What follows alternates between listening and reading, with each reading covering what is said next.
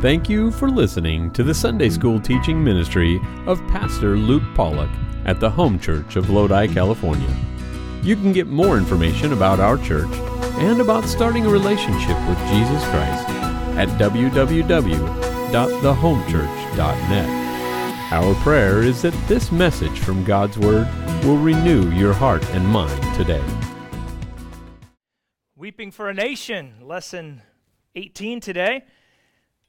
Exciting book of Jeremiah. I've been so blessed by just digging in, and I want to thank you and commend you for being here nice and early, an hour earlier than normal you're here today, so well done. All right, well, there's a piece of graffiti that was found on a London wall in 1979. Here's what it said.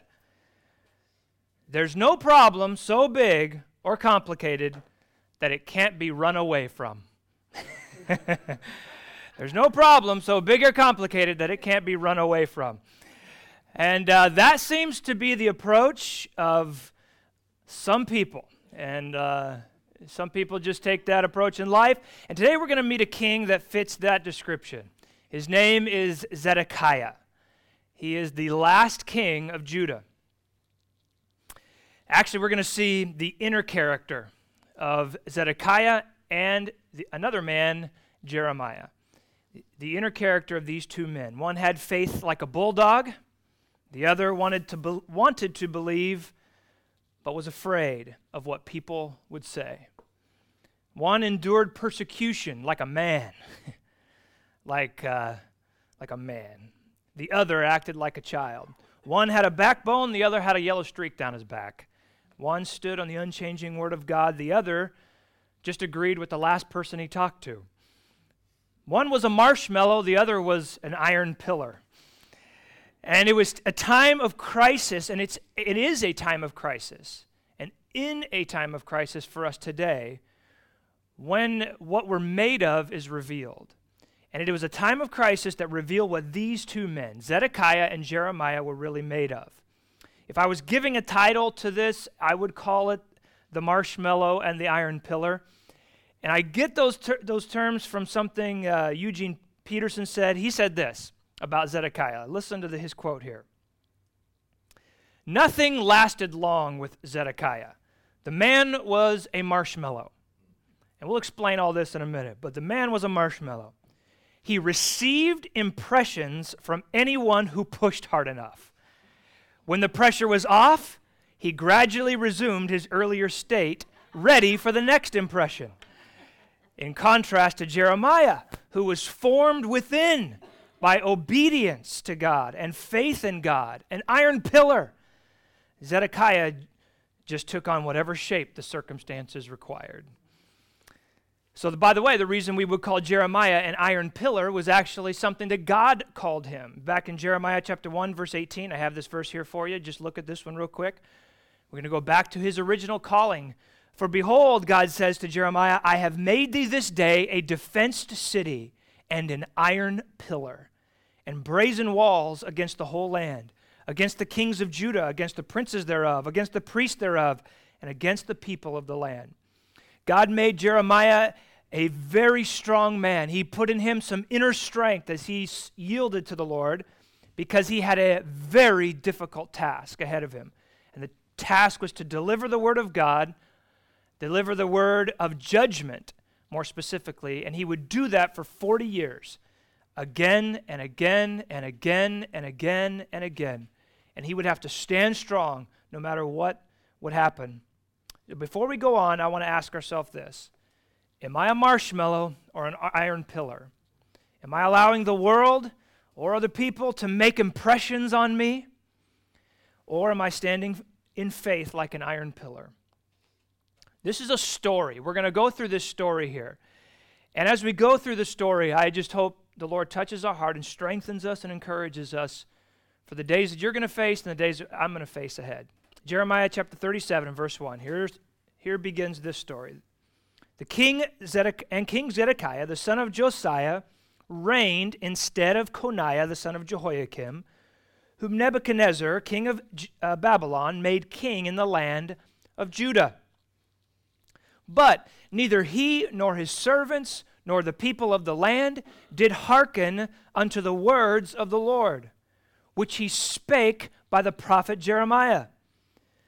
So here's what's going on. Zedekiah is the last king of Judah before the Babylonian captivity. This is the last time Israel would be recognized as a nation until 1948, only about a little over, less than 100 years ago. Zedekiah was placed as king by Nebuchadnezzar because there had already been a couple deportations. Nebuchadnezzar had already come in to Judah, showed his power, took some people out, and back to Babylon with him. And so the people that were left, Nebuchadnezzar placed a king over them, just as almost a puppet king. And so Zedekiah was there in charge, but Babylon still was ultimately in charge. But Zedekiah, the problem with him is he started to listen to his counselors and the false prophets around him who were encouraging him to revolt against Nebuchadnezzar. Let's revolt. Let's rebel. But all the while, Jeremiah had been delivering one single message, and that was, listen, just surrender to Nebuchadnezzar. Just surrender. This is God's judgment. He's allowing this. If he wanted to stop it, he could, but he's not. This is part of his plan. Just surrender to God's plan and let it happen. And this is the second time this has happened, this rebellion. They had already once, the king right before Zedekiah had rebelled against Nebuchadnezzar and it upset him. So this is the second time it happened, and so Nebuchadnezzar was done. He's angry, so he sends a huge army to come and end this whole thing once and for all. And they place a siege around Jerusalem. People are starting to to lack food and basic necessities, water. It is getting really bad inside the walls of Jerusalem. But listen, from God's perspective, verse 2 there, look this is God's looking. Here's what he's thinking as he's looking down. Neither he nor his servants, he's talking about the king or his servants, or the people of the land did hearken unto the words of the Lord.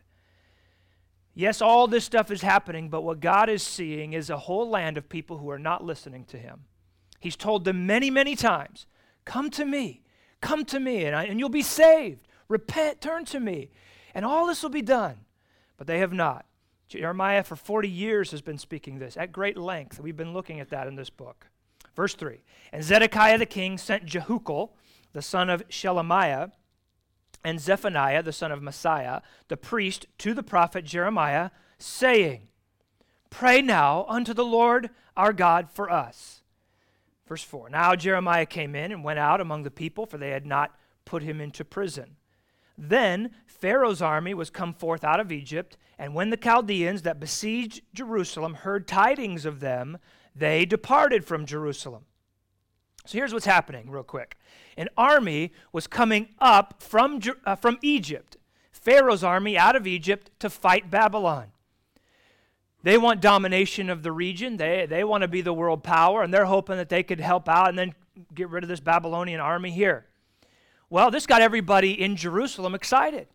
Well, hey, Egypt's coming up. They're going to fight against Babylon. We might actually have a chance here if they take this army that's besieging us away. Well, Zedekiah, he wanted to be sure about that, so he instinctively knows who always tells him the truth.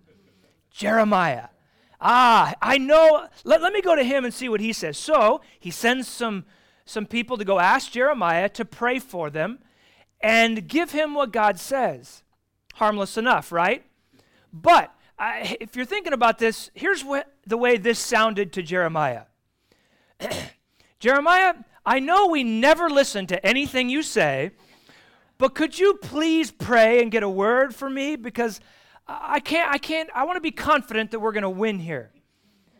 But the iron pillar doesn't budge. Verse 6, then came the word of the Lord unto the prophet Jeremiah, saying, thus saith the Lord, the God of Israel, thus shall ye say to the king of Judah that sent you unto me to inquire of me. Behold, Pharaoh's army, which is come forth to help you, shall return to Egypt unto their own land. And the Chaldeans, or the Babylonians, shall come again and fight against this city, that is Jerusalem, and take it and burn it with fire. Thus saith the Lord, deceive not yourselves, saying, the Chaldeans shall surely depart from us, for they shall not depart. For though ye had smitten the whole army of the Chaldeans that fight against you, and there remained but wounded men among them, yet should they rise up, every man in his tent, and burn this city with fire. Okay, that is not the word that Zedekiah was hoping for. The answer from God was the same as it had always been. God's word has not changed. Just because the Babylonian army has left to go fight Egypt temporarily, they will still come back and burn this city down. Even if it were just the wounded left, even if there was just a bunch of guys out there that were completely messed up, they are still going to win, and they're still going to burn this city down. See, the circumstances at the moment made it look like that perhaps Jeremiah's prophecies wouldn't come true. God's word wasn't going to happen. But current circumstances, and you know this, current circumstances don't ever change the word of God. Ever. Even if the skeptics start stacking up circumstantial evidence against God. Well, look at this. Well, look at this. Well, look at this. Let me just tell them something. You're just misinterpreting the evidence. That's the same thing these people were doing. Oh, the evidence is Egypt is coming up to help us. We're going to be free from this. Nope. God's word is still going to happen. Even if all the odds are against God, even if all the odds are not in God's favor, people are not factoring in the supernatural. You look at everything, I don't know if God can take this one. Oh, yes, he can. God's word will not fail, period. Look at all that's happening on the world stage. Does God know about what's going on? Of course he does. God's word does not fail, no matter what is happening right now. Period, exclamation mark. Well, you know that this message did not sit well with them. I've noticed in the book of Jeremiah, he was not really good at making friends. I don't know if you've noticed that. And this means that things are going to get worse for Jeremiah. Here's what happens, verse 11. And it came to pass that when the army of the Chaldeans was broken up from Jerusalem for fear of Pharaoh's army, then Jeremiah went forth out of Jerusalem to go into the land of Benjamin to separate himself thence in the midst of the people. Which just means probably that he just had some business to take care of. He was going to go out of Jerusalem for just a minute over into the land of Benjamin. Maybe look at that little piece of property he bought recently. Verse 13, and when he was in the gate of Benjamin, a captain of the ward was there, whose name was Erijah, the son of Shelemiah, the son of Hananiah. Remember that guy? And he took Jeremiah the prophet, saying, thou fallest away to the Chaldeans. Then said Jeremiah, it is false. I fall not away to the Chaldeans. But he hearkened not to him. So Erijah took Jeremiah and brought him to the princes. Wherefore the princes were wroth or angry with Jeremiah, and smote him and put him in prison in the house of Jonathan the scribe, for they had made that the prison. So here's what happened. Because the Babylonian soldiers had left to go fight Egypt, Jeremiah thinks this is a good time to go leave Jerusalem temporarily, take care of some business in Benjamin, just this little bit outside of the city. Well, as he's going to the gate, he gets arrested at the gate for defecting to the enemy. You're defecting to the enemy. You're going with them. No, I'm not. No, I'm not. Yes, you are. And they take him and they put him in prison. Notice again, it's the grandson of Hananiah who had a previous strong run-in with Jeremiah. So there's some personal animosity going on here. And I'm sure his haters felt like they finally had their reason to arrest this preacher of doom.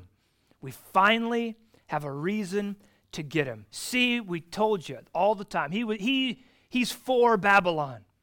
No, he's not. But where is the king during all of this? Where is King Zedekiah?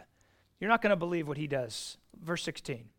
When Jeremiah was entered into the dungeon, that is they would actually have holes in the ground, and into the cabins or prison cells. This is not glamping for Jeremiah here.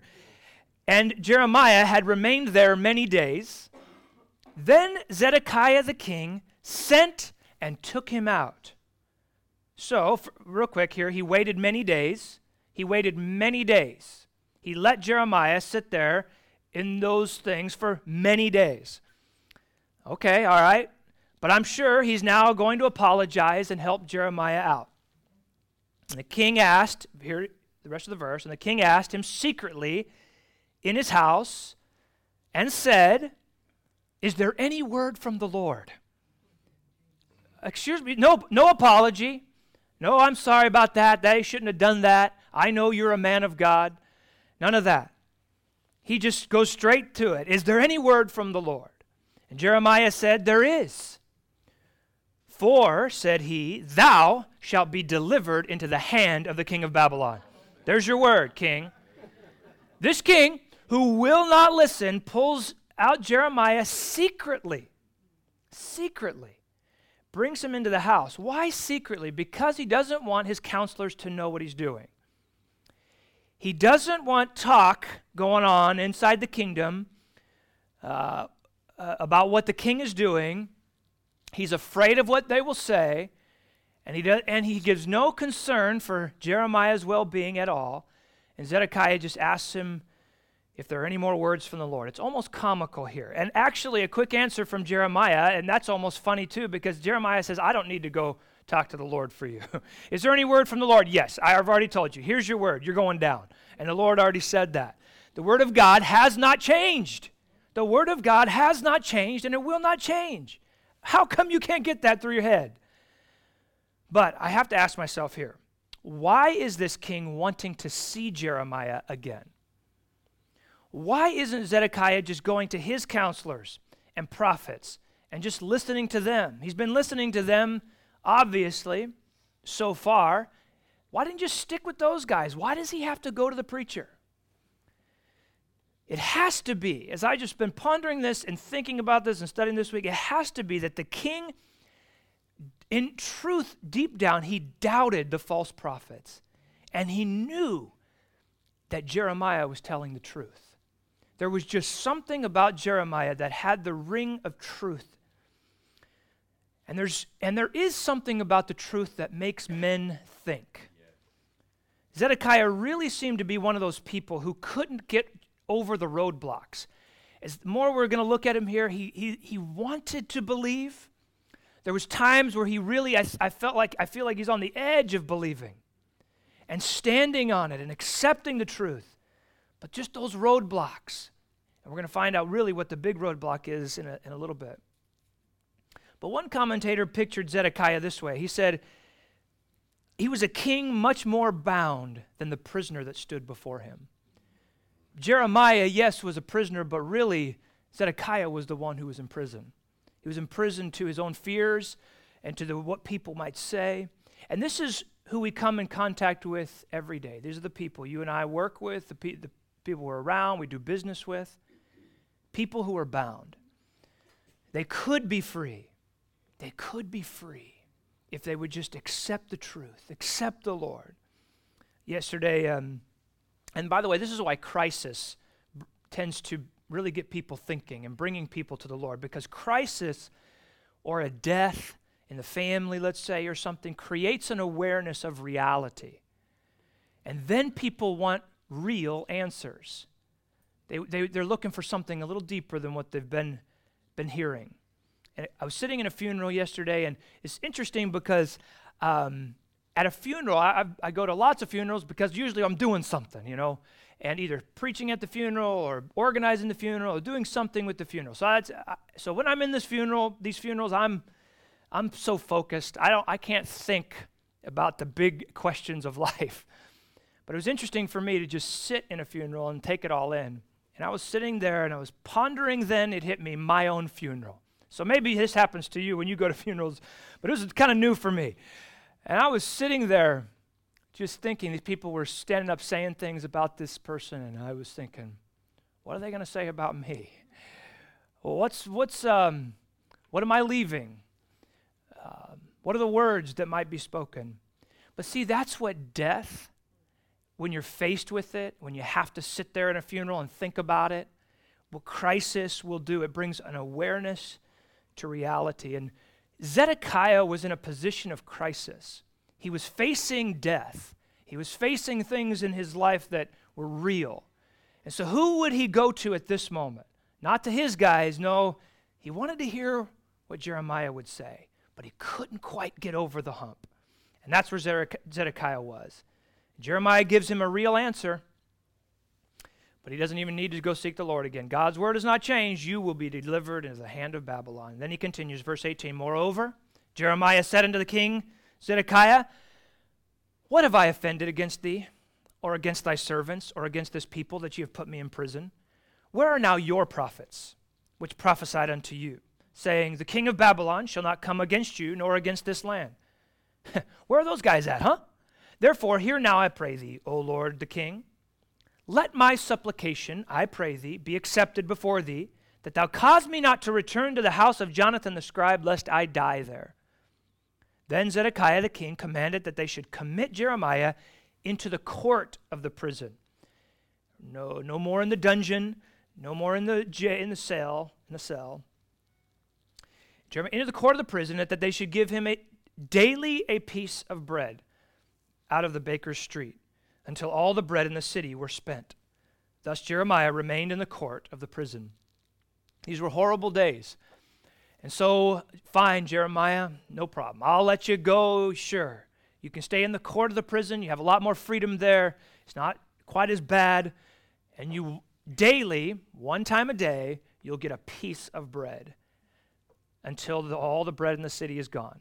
These were dire and horrible days in the city of Jerusalem. But at least the king relieved some of Jeremiah's suffering here. So I want to hand it to him for that.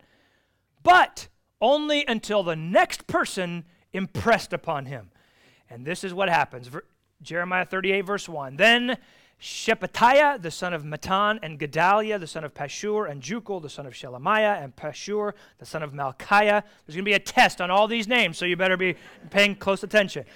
Heard the words that Jeremiah had spoken unto all the people, saying, so now they're repeating what Jeremiah's words are, thus saith the Lord, he that remaineth in this city shall die by the sword, by the famine, and by the pestilence, but he that goeth forth to the Chaldeans shall live. Again, if you surrender, you'll live. For he shall have his life for a prey, and shall live. Thus saith the Lord, this city shall surely be given into the hand of the king of Babylon's army, which shall take it. Therefore the princes said unto the king, we beseech thee, let this man be put to death. So here we are again. They're sick of Jeremiah's talk, all the things he's saying. He's lowering the morale of the soldiers. Nobody wants to fight against Babylon anymore because of what Jeremiah is saying. And so they say, we beseech thee, king, let this man be put to death. For thus he weakeneth the hands of the men of war that remain in the city, and the hands of all the people, in speaking such words unto them. For this man seeketh not the welfare of this people, but the hurt. Wow, what a horrible turn. This man is speaking the word of God, but they have twisted it into saying, no, the word of God hurts people. Sad, this is exactly what happens. Verse 5, then Zedekiah the king said, behold, he is in your hand. For the king is not he that can do anything against you. Whew. Then took they Jeremiah and cast him into the dungeon of Malchiah, the son of Hamelech, that was in the court of the prison, and they let down Jeremiah with cords, and in the dungeon there was no water, but mire, so Jeremiah sunk in the mire. We don't know how much time passed here between these two incidents, but not much time. 4 influential men bring Jeremiah before Marshmallow King Zedekiah, and they want approval to kill him.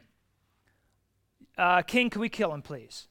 This man is weakening the people's hands. Zedekiah says, his words here, the king is not he that can do anything against you. What? What? You are the king, and you can't do anything in this situation? What a weak king. Unbelievable weakness by this leader.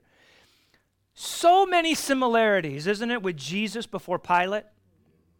I find no fault in him, but I'm going to give him to you anyway, to just go ahead and kill Jesus.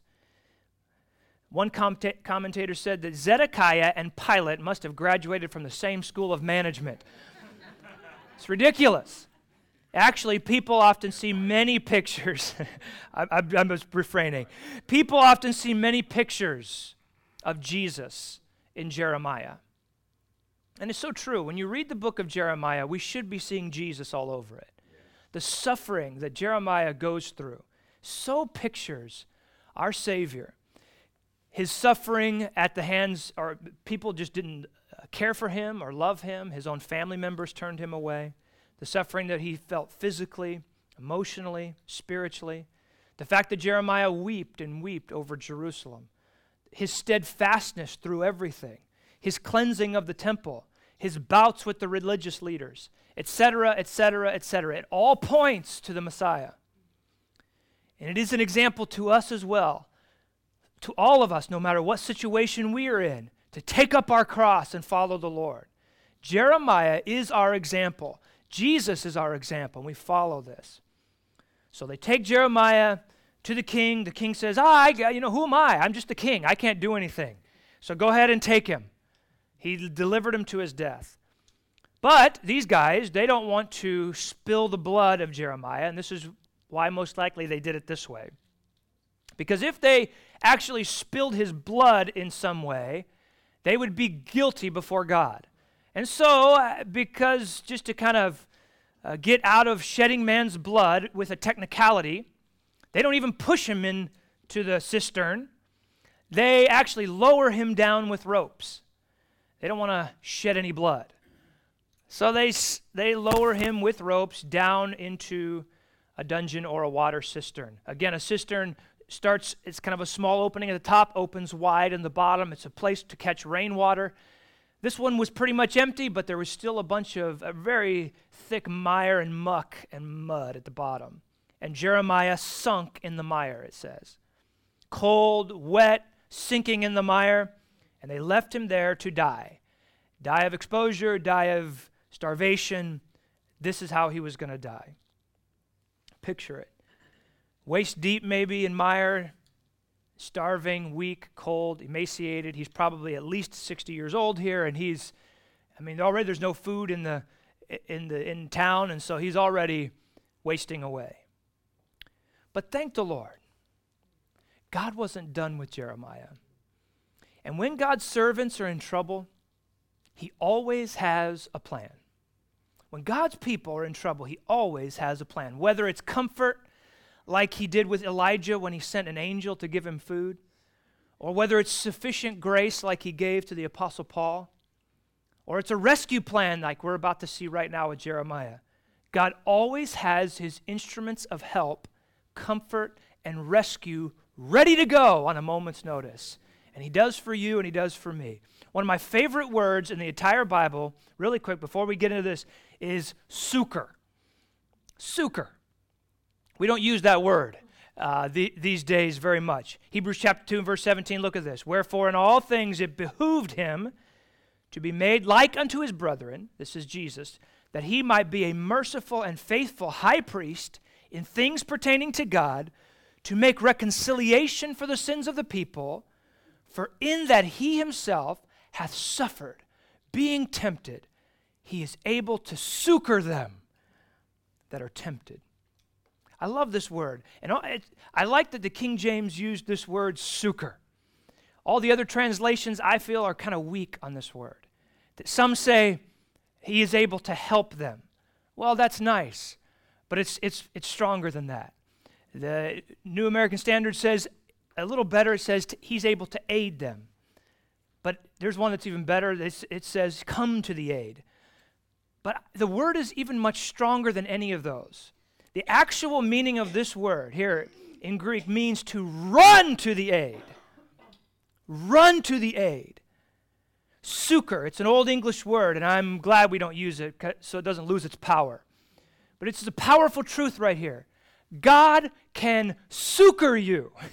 Jesus will succor, he will run to the aid of those. He knows how to run to the aid of those when they need it. And how will God succor you? When you're being tempted, when you're going through trials, he is able to succor you. How will he succor you? Well, sometimes just when you least expect it, he will send a person out of the shadows to be there for you. And that's what happened for frail, old, starving Jerry here. Verse 7. Now, when Ebed-Melech the Ethiopian, one of the eunuchs, which was in the king's house, heard that they had put Jeremiah in the dungeon, the king then sitting in the gate of Benjamin, Ebed-Melech went forth out of the king's house and spake to the king. He's out there, the king is out there sitting in the gate of Benjamin, people all around him, and this man comes to talk to the king in front of everybody. Verse 9, my lord the king, these men have done evil in all that they have done to Jeremiah the prophet, whom they have cast into the dungeon. And he is like to die for hunger in the place where he is, for there is no more bread in the city. Then the king commanded Ebed-Melech the Ethiopian, saying, take from hence 30 men with thee, and take up Jeremiah the prophet out of the dungeon before he die. So Ebed-Melech took the men with him and went into the house of the king under the treasury, and took them down by cords into the dungeon to Jeremiah. And Ebed-Melech the Ethiopian said unto Jeremiah, put now these old cast clouts and rotten rags under thine armholes under the cords. And Jeremiah did so. So they drew up Jeremiah with cords and took him out of the dungeon, and Jeremiah remained in the court of the prison. So Ebed-Melech here of Ethiopia risks his own life to speak to the king and rescue Jeremiah. He is a eunuch, which sometimes referred to a castrated man who served in the king's court, and sometimes it just referred to just an official in the king's court. So we don't know exactly what this is. But this, it does say he is an Ethiopian, or that also could refer to the land that we call Sudan now. So Ethiopian or a Sudanese man. The point is he is not a Jew. He is a Gentile. And yet he has a trust in the Lord. In fact, it very clearly spells that out, because in chapter 39, we're going to see next week, it says that this man trusted in the Lord. It's often the amazing thing about this wonderful story about this man who came to Jeremiah's rescue that nobody would have saw coming. Nobody would have seen this guy. He was waiting in the shadows. It's often those people that you don't expect who show what they're made of when the crisis comes. And these people are the real heroes of the faith. I love this guy. Look how thoughtful he was. Even down to the fact that he put rags under the ropes so they would go under Jeremiah's frail arms as they pulled him up. Just so sensitive to the needs of this man. And the king allows 30 men. Why'd they need 30 men to pull this skinny prophet out of the hole? They didn't, but because 30 men would stand guard to help in case there was a problem. But here's the quick word here. God's ministers of mercy are everywhere. And there usually are those quiet folks that sit in the background that you don't notice much until you need them. They're back there just listening to the Lord, loving Jesus, following Jesus. And then they spring into heroic action. They're just there when you need them the most. Ministers of mercy. Oh, that we would all be like that. But back to the story. So the Marshmallow King here lets him out. And guess what he does next? You guessed it. The king wants to talk to Jeremiah again. But I'm sure he'll apologize this time, right? Verse 14. Then Zedekiah the king sent and took Jeremiah the prophet unto him into the third entry that is in the house of the Lord. And the king said unto Jeremiah, I will ask thee a thing. Hide nothing from me. Well, guess what? Surprise, surprise. No apology. We're going to see a self-seeking question again. Well, this time Jeremiah wants to be sure, though, that he's not going back into the mire before he says anything. Verse 15, then Jeremiah said unto Zedekiah, if I declare it unto thee, wilt thou not surely put me to death? And if I give thee counsel, will not thou hearken unto me? So Zedekiah the king sware secretly unto Jeremiah, saying, as the Lord liveth, that made us this soul, I will not put thee to death, neither will I give thee into the hand of these men that seek thy life. Jeremiah, listen, I'll tell you, but he knows in his mind what God said. God's word doesn't change. But if I tell you, are you going to put me to death? Zedekiah says, I won't do it. I won't put you to death. So with the king's promise, which is about worth as much as Benedict Arnold, Jeremiah now delivers the final word from the Lord before the fall of Jerusalem. This is a big moment here. This is the final word from the Lord before the last day of Israel's or of Judah's as a nation. Verse 17, Then said Jeremiah unto Zedekiah, Thus saith the Lord, the God of hosts, that is, the God of armies, the God of Israel, if thou wilt assuredly go forth unto the king of Babylon's princes, then thy soul shall live, and this city shall not be burned with fire, and thou shalt live, and thine house. But if thou wilt not go forth to the king of Babylon's princes, then shall this city be given into the hand of the Chaldeans, and they shall burn it with fire, and thou shalt not escape out of their hand. Now it's the same message Jeremiah has been giving all this time, but there is a slight difference. He's saying, surrender to the Babylonians outside the walls, and you personally will be saved. And the city will not be burned. God will keep it from being even completely decimated. It's still gonna happen. You're still gonna go to Babylon. There's still gonna be all of that. There's still gonna be judgment, but God will hold back. And your family will survive as well. Just surrender to God by surrendering to the Babylonians. Whoever's listening to me right now, whether you're listening in this room or you're on a recording, you're on a podcast, and you're listening to me at this very moment, surrender to God's word is always the best choice. Always. You just surrender. The safest place we can be is in the center of God's will. You just surrender. But think about the huge implications here. The fate of himself, his city, his family are in the hands of this marshmallow king. We talked about it last week, but one man's obedience, Jonadab the Rechabite, one man's obedience set his legacy up, set his whole family up. And now one man's disobedience. What could that do in a family? Verse 19, And Zedekiah the king said unto Jeremiah, I am afraid of the Jews that are fallen to the Chaldeans, lest they deliver me into their hand and they mock me. So we finally get to the heart of what is motivating this man to make his choices, that all these choices that he's been making. It's the fear of man. I'm afraid of the Jews. They'll mock me. And this is why he's not taking Jeremiah's deal. He's not taking God's deal. And he's not surrendering to the Lord. He seems to be here referring to the Jews that have already defected, and they're going to be basically saying, see, we told you we were right. Why didn't you do this sooner? We told you so, told you so, told you so. He was so worried about that he wouldn't just give in. Verse 20, But Jeremiah said, They shall not deliver thee. Obey, I beseech thee, the voice of the Lord, which I speak unto thee. So it shall be well unto thee, and thy soul shall live. Who cares if you lose some reputation? We're talking about your soul. Do you not see the value of your soul? So many people don't see the value of their soul.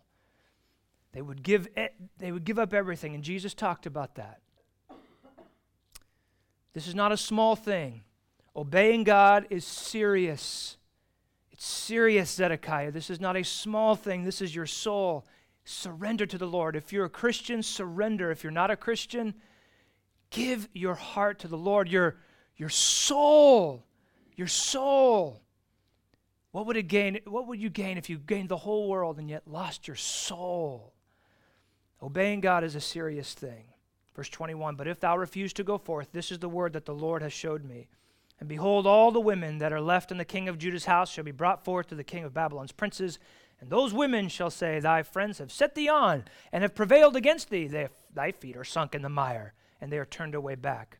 So they shall bring out all thy wives and thy children to the Chaldeans, and thou shalt not escape out of their hand, but shall be taken by the hand of the king of Babylon. And thou shalt cause the city to be burned with fire. In other words, think about this, Zedekiah. If you refuse, you will be led away and mocked by the women for listening to your friends. And all the other judgments will happen on top of that. So this is a no-brainer. You're going to be mocked either way, so just do it. Surrender to God. Then said Zedekiah to Jeremiah, let no man know of these words, and thou shalt not die. Sigh. He can't do it. He just can't do it. All he cares about is keeping this secret, this little conversation between him and Jeremiah. Just keep this a secret, Jeremiah. Just keep this a secret. I'm so afraid of what people are going to say, the fear of man. But if the princes, verse 25, hear that I had talked with thee, and they come unto thee, and they say, declare unto us what thou said to the king. Hide it not from us, and we will not put thee to death. Also what the king said. Then shalt thou say unto them, I presented my supplication before the king, that he would not cause me to return to Jonathan's house to die there. Then came all the princes unto Jeremiah, asked him, and they told him according to all the words, and the king had commanded, and so they left off speaking with him, for the matter was not perceived. So Jeremiah abode in the court of the prison until the day that Jerusalem was taken, and he was there when Jerusalem was taken. So Zedekiah basically just tells Jeremiah, don't tell everything that we talked about here that took place in our meeting. And Jeremiah complies. He did not lie. He just didn't tell everything that was said. He gave some, not all. But look at this real quick as we end. Once again, Zedekiah's fear of man was stronger than his fear of God. He's refusing the mercy and the salvation of the Lord because a few people would make fun of him. He also is going to be allowing his whole family to be killed and the city to be burned for this petty reason. It really is amazing how small our reasons can be for not obeying the Lord. Because somebody at work might say something. Because somebody in my family might look at me strange or think funny of me or whatever. And I won't surrender completely. And I won't just be who God's called me to be because of this little reason. Proverbs 29:25 says, the fear of man bringeth a snare. It's a trap. And I'm ashamed to say it. I can't beat up on Zedekiah too much here. Because who among us, and me included, I am ashamed to say that I've been too many times, I've let the fear of man stop me from saying or doing what I should have done and obeying the Lord. What will you do when the pressure is on to conform? And that's why it comes back to this. Will you be a marshmallow or an iron pillar? Lord, I pray that, oh God, as we see... We hope you enjoyed listening to the preaching and teaching from God's Word today. You can get more information about our church and about starting a relationship with Jesus Christ at www.thehomechurch.net. From all of us here at the Home Church in Lodi, California, thank you for joining us.